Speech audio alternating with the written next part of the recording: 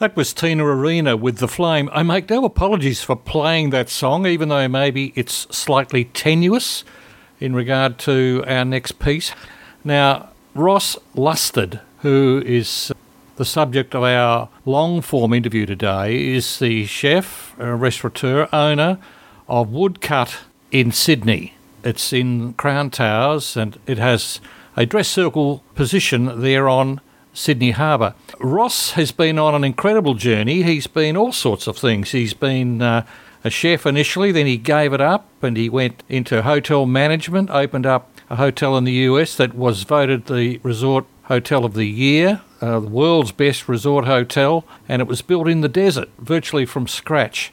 He's also worked in other properties and he came back to chefing and was Chef of the Year and the hottest chef in Australia in around about 2010. And he's now at Crown and through his whole journey, it's been about using flame. He cooks on an open fire. I was lucky enough to be taken there for my birthday a few weeks ago. I decided I'd better see if I can interview Ross because it was quite an interesting dinner and it's not an inexpensive place to eat. But I think quality pretty soon overtakes any concerns about a price tag when the food is as good as it was. Ross, welcome to Travel Writers Radio. Great to be with you, Graeme. Ross, I had the pleasure, it was my birthday recently, and I had the pleasure of eating at your restaurant with my family in Sydney. We had a great night, and I said to my son, who works for Crown, I said, do you reckon you can get me an interview with the bloke that owns that restaurant? Because I thought it was terrific. So here we are talking, Ross. So you've really got a dress circle restaurant there on the water's edge at Barangaroo. Is that something you've always wanted to do? Oh, look, Graeme, if I knew what I wanted to do in my life, I'd be probably a bit more successful than what I am. But well, it was full the night I was there. Yeah, I've lived a very not privileged life is not the right word. Very lucky. I've met some great people, and along the way, I think I've had 3 or 4 careers, and not all of them successful, but I think, to answer your question, did I ever, think I'd have a restaurant on Sydney Harbour in a really spectacular building and be working very closely with Crown Resorts? I don't think that was ever on my radar. But I remember first, I grew up in South Africa and my parents emigrated to Australia and I grew up in Brisbane. But when I first moved to Sydney, I was so taken by the harbour and the scale of everything in Sydney. And I think it's, as a city in the world, it truly is it's a world-class city and one of the, most livable cities as well. So I feel very privileged to actually stand in my restaurant and look out and think, wow, how did all this happen? I mean, there definitely is a journey, as you can imagine, but it's we're one of 2 restaurants on the waterfront, and then Crown has their lobby bar there, but it is a spectacular location. And to be honest, you need something that is quite significant in terms of a concept, an idea, quality of what you do. And that's what we hope to bring to Sydney. I've been lucky enough to live in, I think, 7 countries in my life. So travelled a lot, seen a lot in my previous life in hotel development with Aman Resorts. We built a lot of projects. But what I found is, as I travelled and lived overseas and talked to a lot of people, and you end up learning more about your business, and particularly cooking, being a chef, I think, by actually not cooking, which sounds a little bit crazy, but I think I learned more by traveling and experiencing just other cultures, other cuisines. And you take a lot of notes, and then when you actually start formulating an idea for a restaurant, you just have a huge amount of depth to draw on. And I think that's what's exciting for me now. I think we've just sort of scratched the tip of the iceberg of what we could do with Woodcut. So it draws on a lot of my travels, my journey, and so yeah, very exciting. You were telling me you started to cook, was it around the age of 16? I actually lied about my age. My sister and I are very close, so I lied about my age to get a job at McDonald's, and I think I was about 15 then. I said we were twins, so I could get away with it, but you can't do that these days. But no, I sort of fell into cooking, to be honest. It wasn't something that, my parents aspired for me to do. I think, there was talk of me being a dentist, and, in South Africa, your life is planned out, I suppose, in terms of your education and what's expected. But our neighbour worked in a restaurant, and she asked me on the school holidays, did I want to do some work that needed some help? And I mean, it was unbelievable. I worked in this Italian restaurant, and, they're good-looking waitresses. You could come and go sort of as you please. You could get home at midnight. No one asked. You just said, I had a busy night at work. So I loved it. I love the intensity of kitchen. You can't turn it off. Once you open the doors, you can't just say, I might get back to that on Monday morning. I'm done for the day. But I like that. I like the stress of it. I like the adrenaline rush you get. And the one thing about cooking, it doesn't matter your level of education. If you can solve a problem and contribute to a kitchen environment, you can do quite well. Education helps later on when you're owning businesses, don't get me wrong, but it is an industry where if you're committed and you are happy to self-educate, you can do very well. Did you have a mentor? I did have a mentor, a chef, Luke Thibault.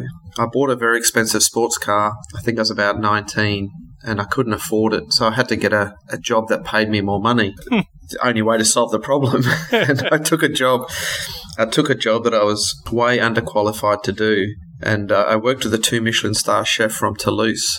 And after about 3 months, he said to me, pulled me aside, and he said, "You've got no idea, have you?" And I said, "No, I really don't." And I said, "But I'm trying." And he said, "Yeah, I can see that." And he said, "If you hadn't admitted that you had no idea," he said, "I would have fired you." He said, "All right, so these are the books I want you to read, and this is what we're going to do." And he sort of took me under his wing for a couple of years. And it was the best education because he made me eat all the things that were foreign that I didn't want to eat. And he said, you don't have to like it, you just have to know whether it's good or bad or indifferent. So Luke was amazing in terms of really setting a foundation and understanding the professionalism and the history of food. And one of the first books he's got me to read was The History of Food. And when you understand, the royal courts of the world, why cuisine is cuisine, because it is, it's like art or haute couture or, philosophy. It all comes out of those royal courts.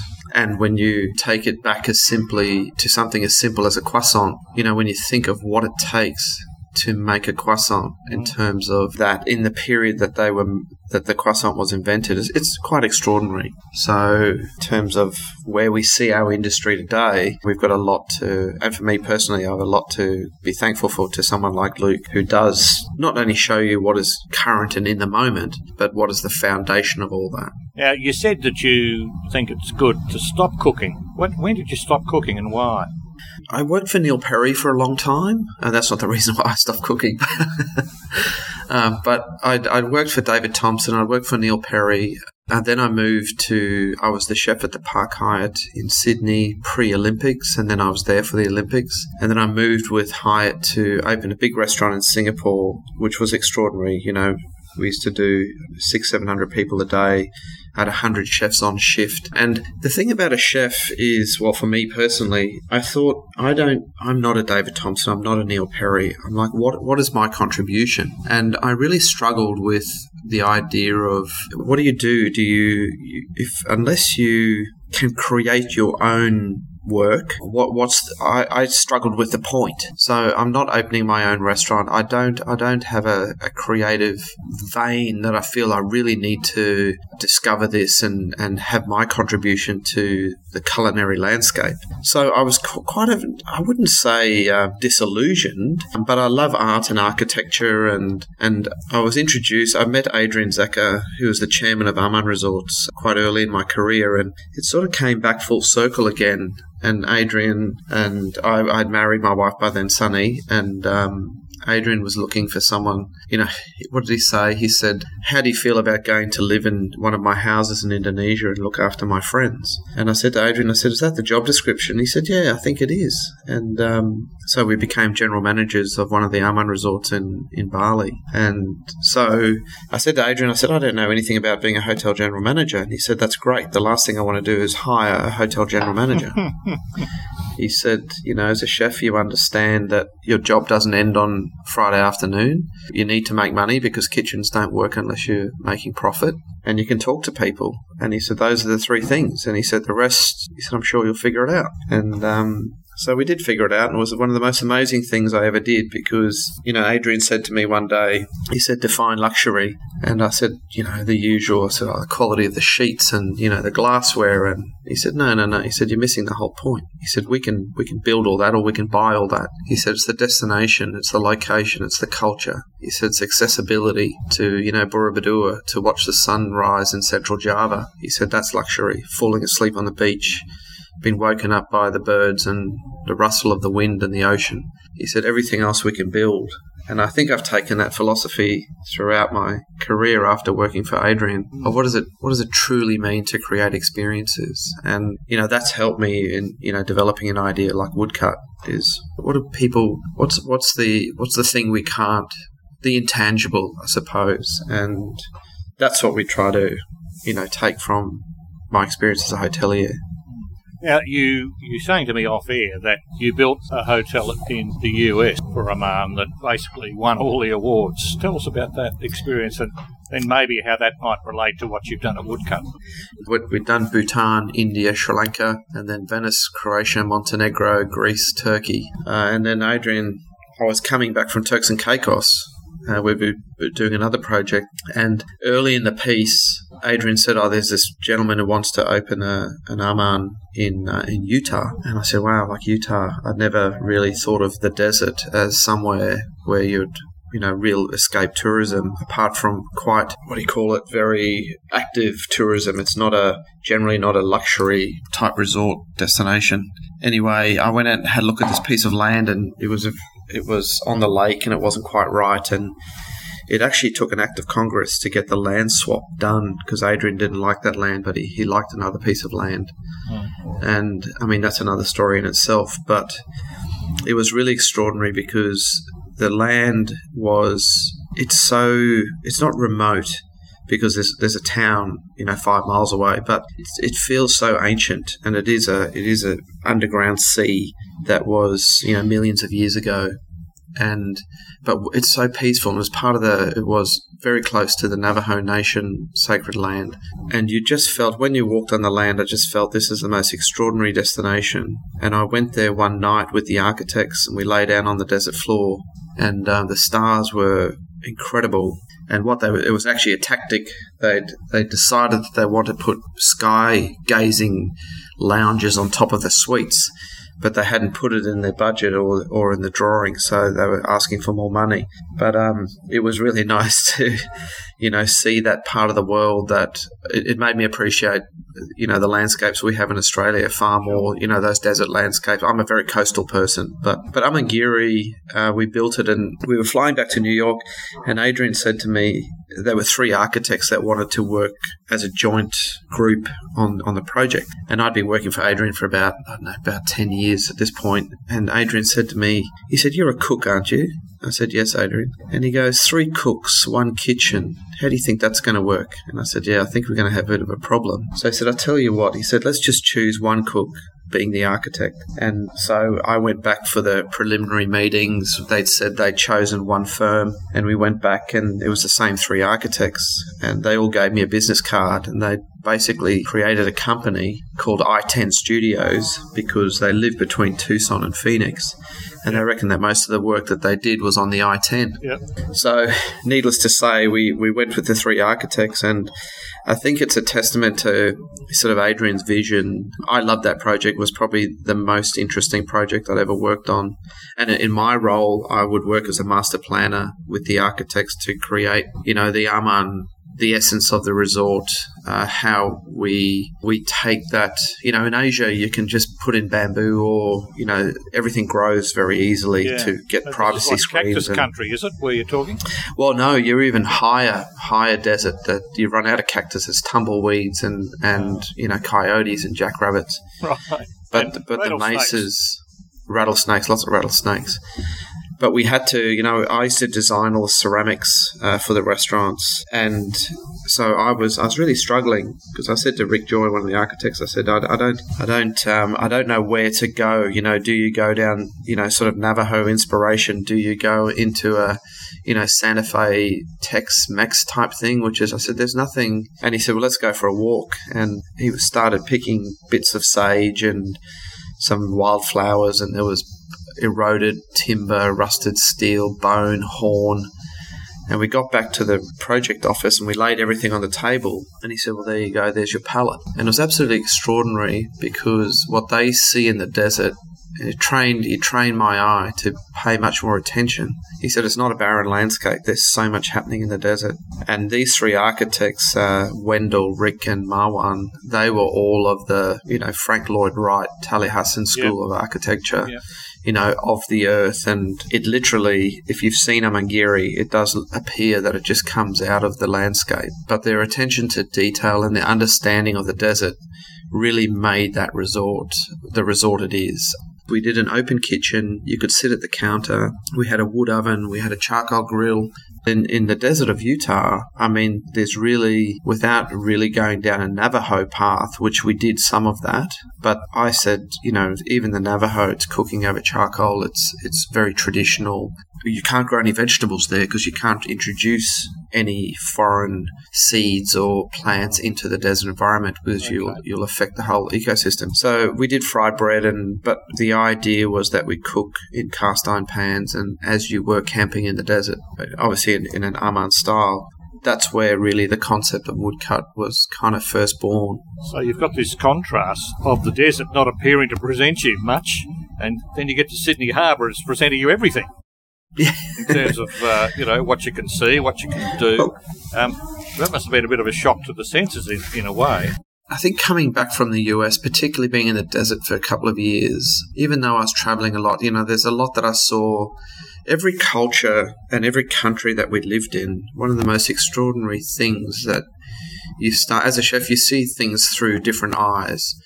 And the common denominator for me was everything's cooked over charcoal. That's the food that I like to eat, whether it's in the high, backcountry of Croatia or in Indonesia or Mexico or Bhutan. As I kept going through my notebooks, I'd written a lot on different ways of cooking with charcoal. I worked with a 3-star chef in Spain, Santi Santa Maria, who'd actually built a vertical rotisserie that was charcoal. I'd never seen one of those before. Right. So you sort of have a collection of ideas and flavour memories.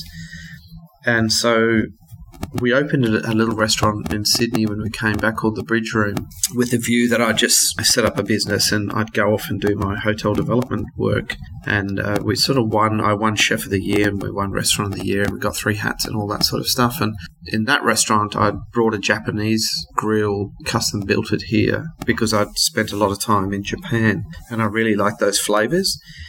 And for me, it was when I cook with charcoal, it actually reminds me of my life in South Africa, which I suppose is probably the first food memories of Cape Malay food. Growing up in that environment, and in Australia is very similar in the sense that, people barbecue and so culturally for me, it's not defined. It's every culture. You can eat some of the best barbecued food in Guadalajara in the market at 4:00 in the morning in Mexico. And so that for me was, why do we build a restaurant that has a menu that says entree, main course, dessert? I feel it's quite limited in its what is possible. For me, I like the idea of the actual cooking method. So whether it's a wood oven, an ash grill, like a Japanese style Rabata grill. I saw these steam kettles when I was trying to get my US visa in Toronto. I had to go there because it was a Commonwealth country. And I saw some big grills in Arizona made by Grillworks. And so there was a collection of ideas, and Sunny, my wife's predominantly vegetarian. So, I said, let's do a big vegetable counter. And, culturally, I think people eat with their eyes. So when you walk in and you see on display, if you see asparagus or you see fennel, you see tomatoes, or you immediately think, wow, that's what I feel like eating now. So then when you get to the menu, you can see that the produce that is on display is what's available on the menu. And I think people are drawn to that. if you walk into a restaurant, I remember going to Chez Panisse in Berkeley, just outside of San Francisco, and there was this amazing raspberry tart when you walked in right at the entry of the restaurant. It wasn't even near the kitchen; it was on the reservation desk. Mm. And I thought, what a clever idea, because I'd ordered dessert before I'd even sat down. And so I think there's a lot in my travels that now, as someone who's has a very big restaurant. We have about 170 staff here, about 50 chefs to run Woodcut. There's a lot there that is now the creative side. I have much more flexibility, and it's a very different approach to running a restaurant, because instead of the chef having to be, sit down and, craft this menu intensely because you're the chef, you're the creator.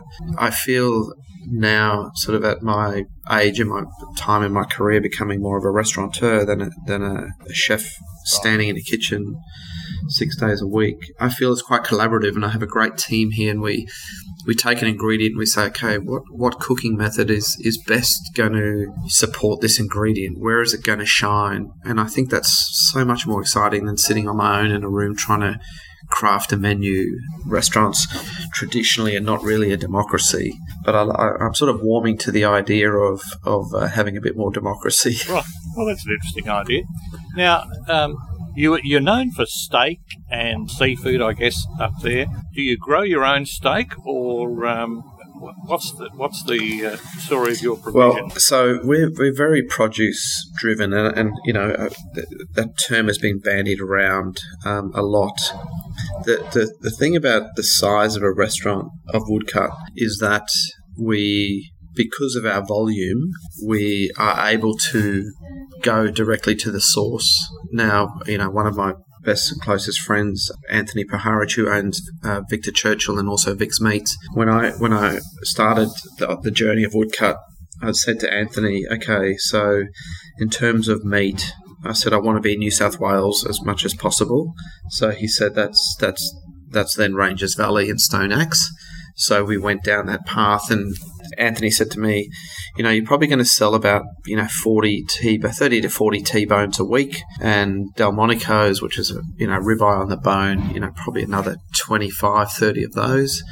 Well, within the first week, I think we're up to 100 T-bones, and now we consistently sell about 150 T-bones a week and about 120, 130 Delmonico's. So in terms of our volume, I'm not looking at what's in Anthony's warehouse. I'm actually looking at the animals that are on the paddock, right, because our volume is extraordinary. But in saying that, the wonderful thing I feel by having a larger business is I make my own olive oil now, with producers that we can go to in the Hunter Valley, Okara Estate. We can go there and do, when they're pressing the olive oil, okay, well, 2,000 litres we press and we blend for Woodcut. I make my own smoked salt for Woodcut. We made our own gin. So I think because of the scale of the restaurant, we're able to go to a broadacre farmer who, there's this gentleman I work with now who's a broadacre farmer, and he might grow, he's organic, everything's organic. So instead of them growing crops that then they take to market, we can say, well, why don't you grow me these 5 or 6 lines, because we have the volume then to sustain that sort of production. Ross, just for those who haven't seen the restaurant, how many seats does it have, and how many covers? Do you do more than one cover a night? Yeah, so we have about 300 seats. 80 of those seats is a bar.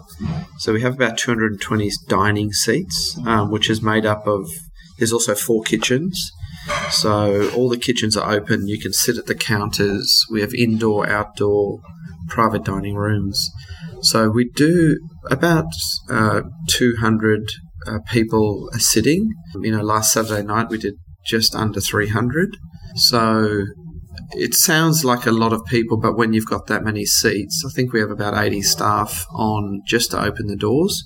So it's broken up. The restaurant is a very linear space, and it's punctuated by the different kitchens. So it doesn't feel like you're in a very large restaurant. People are always astounded when I say to them it's 300 seats. They say, it doesn't feel that big. But it's because all the kitchens break up the space. Yeah. So I believe, honestly, in our business now, we're very much in the entertainment business. And, the food is obviously a very big part of what we do because people go out to dine. But there's so many things, from someone taking your reservation to how comfortable your chair is to the atmosphere in the restaurant. And I believe from an entertainment perspective, the open kitchens, people love it. Yeah. People want to see how their food is created. Talk to me about the cost of running a restaurant like that. Obviously, now, you are by no means the dearest restaurant in Sydney, from what I gather.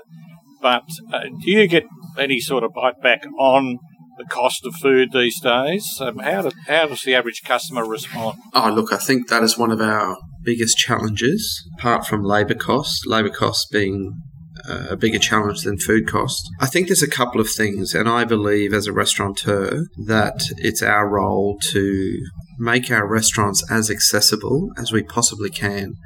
I think when you start to decide that you want to eliminate one demographic within, and there's plenty of restaurants that choose, you know what, I'm going to be, a fine dining restaurant. They don't, encourage children to come along because they need to get a certain average check out of the seat. I honestly believe today, sustainable business, it's my choice, but I want, I think you can be everything to everybody, in a sense that I like the idea of having opportunity for people to be aspirational diners, that you think, wow, it's in Crown, it looks expensive, it's going to be expensive, but then they come in, they read the menu, and they say, you know what, I can come and have some crab cakes, I can have, a salad, a glass of wine, and go, you know what, I really like this.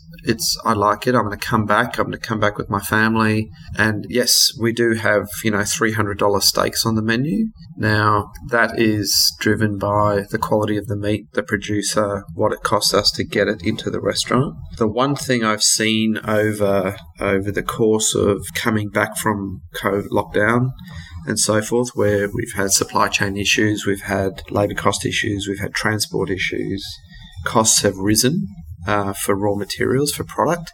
But that's also been, people can see that in the supermarkets. They can see that if you go to one of the duopoly, you can look at there's no chicken on the shelves. And they'd go, wow, there's no chicken. I've never seen, or there's no lemons, or beef has gone up by 50%. Those things are real. And I think sometimes the industry faces massive challenges that the public don't necessarily see that we're facing. So they just come to a restaurant and say, wow, it's so expensive, I could cook that at home. Yes, you probably could, but would you have all the other things that come along with a restaurant? It's not just about buying the piece of meat or the tomato or pouring that glass of wine. There's a lot that goes into it. And I think the fact that people can actually, what I'm seeing is guests saying, wow, I get the quality and they get the experience, but because they're seeing an increase in pricing in the supermarket, they realise that it's not just restaurants putting their prices up. And if people walk away and they have a great experience, personally, I don't feel like they begrudge spending the money. If people spend the money and the experience is not good, then they are definitely letting you know, and they just won't be coming back. You don't have to eat $300 steak if you want to have something else. 100%, and I think that's what you need to be. I think you need to. You can come to Woodcut, and you can go all out, or you can come and have a really, very low cost meal in the scheme of where you are and so forth. It's not going to be $10, but we have a very accessible price point. And like I said, I'd rather have that than discriminate to say, we are so exclusive that you start to slowly erode your customer base because it's not accessible.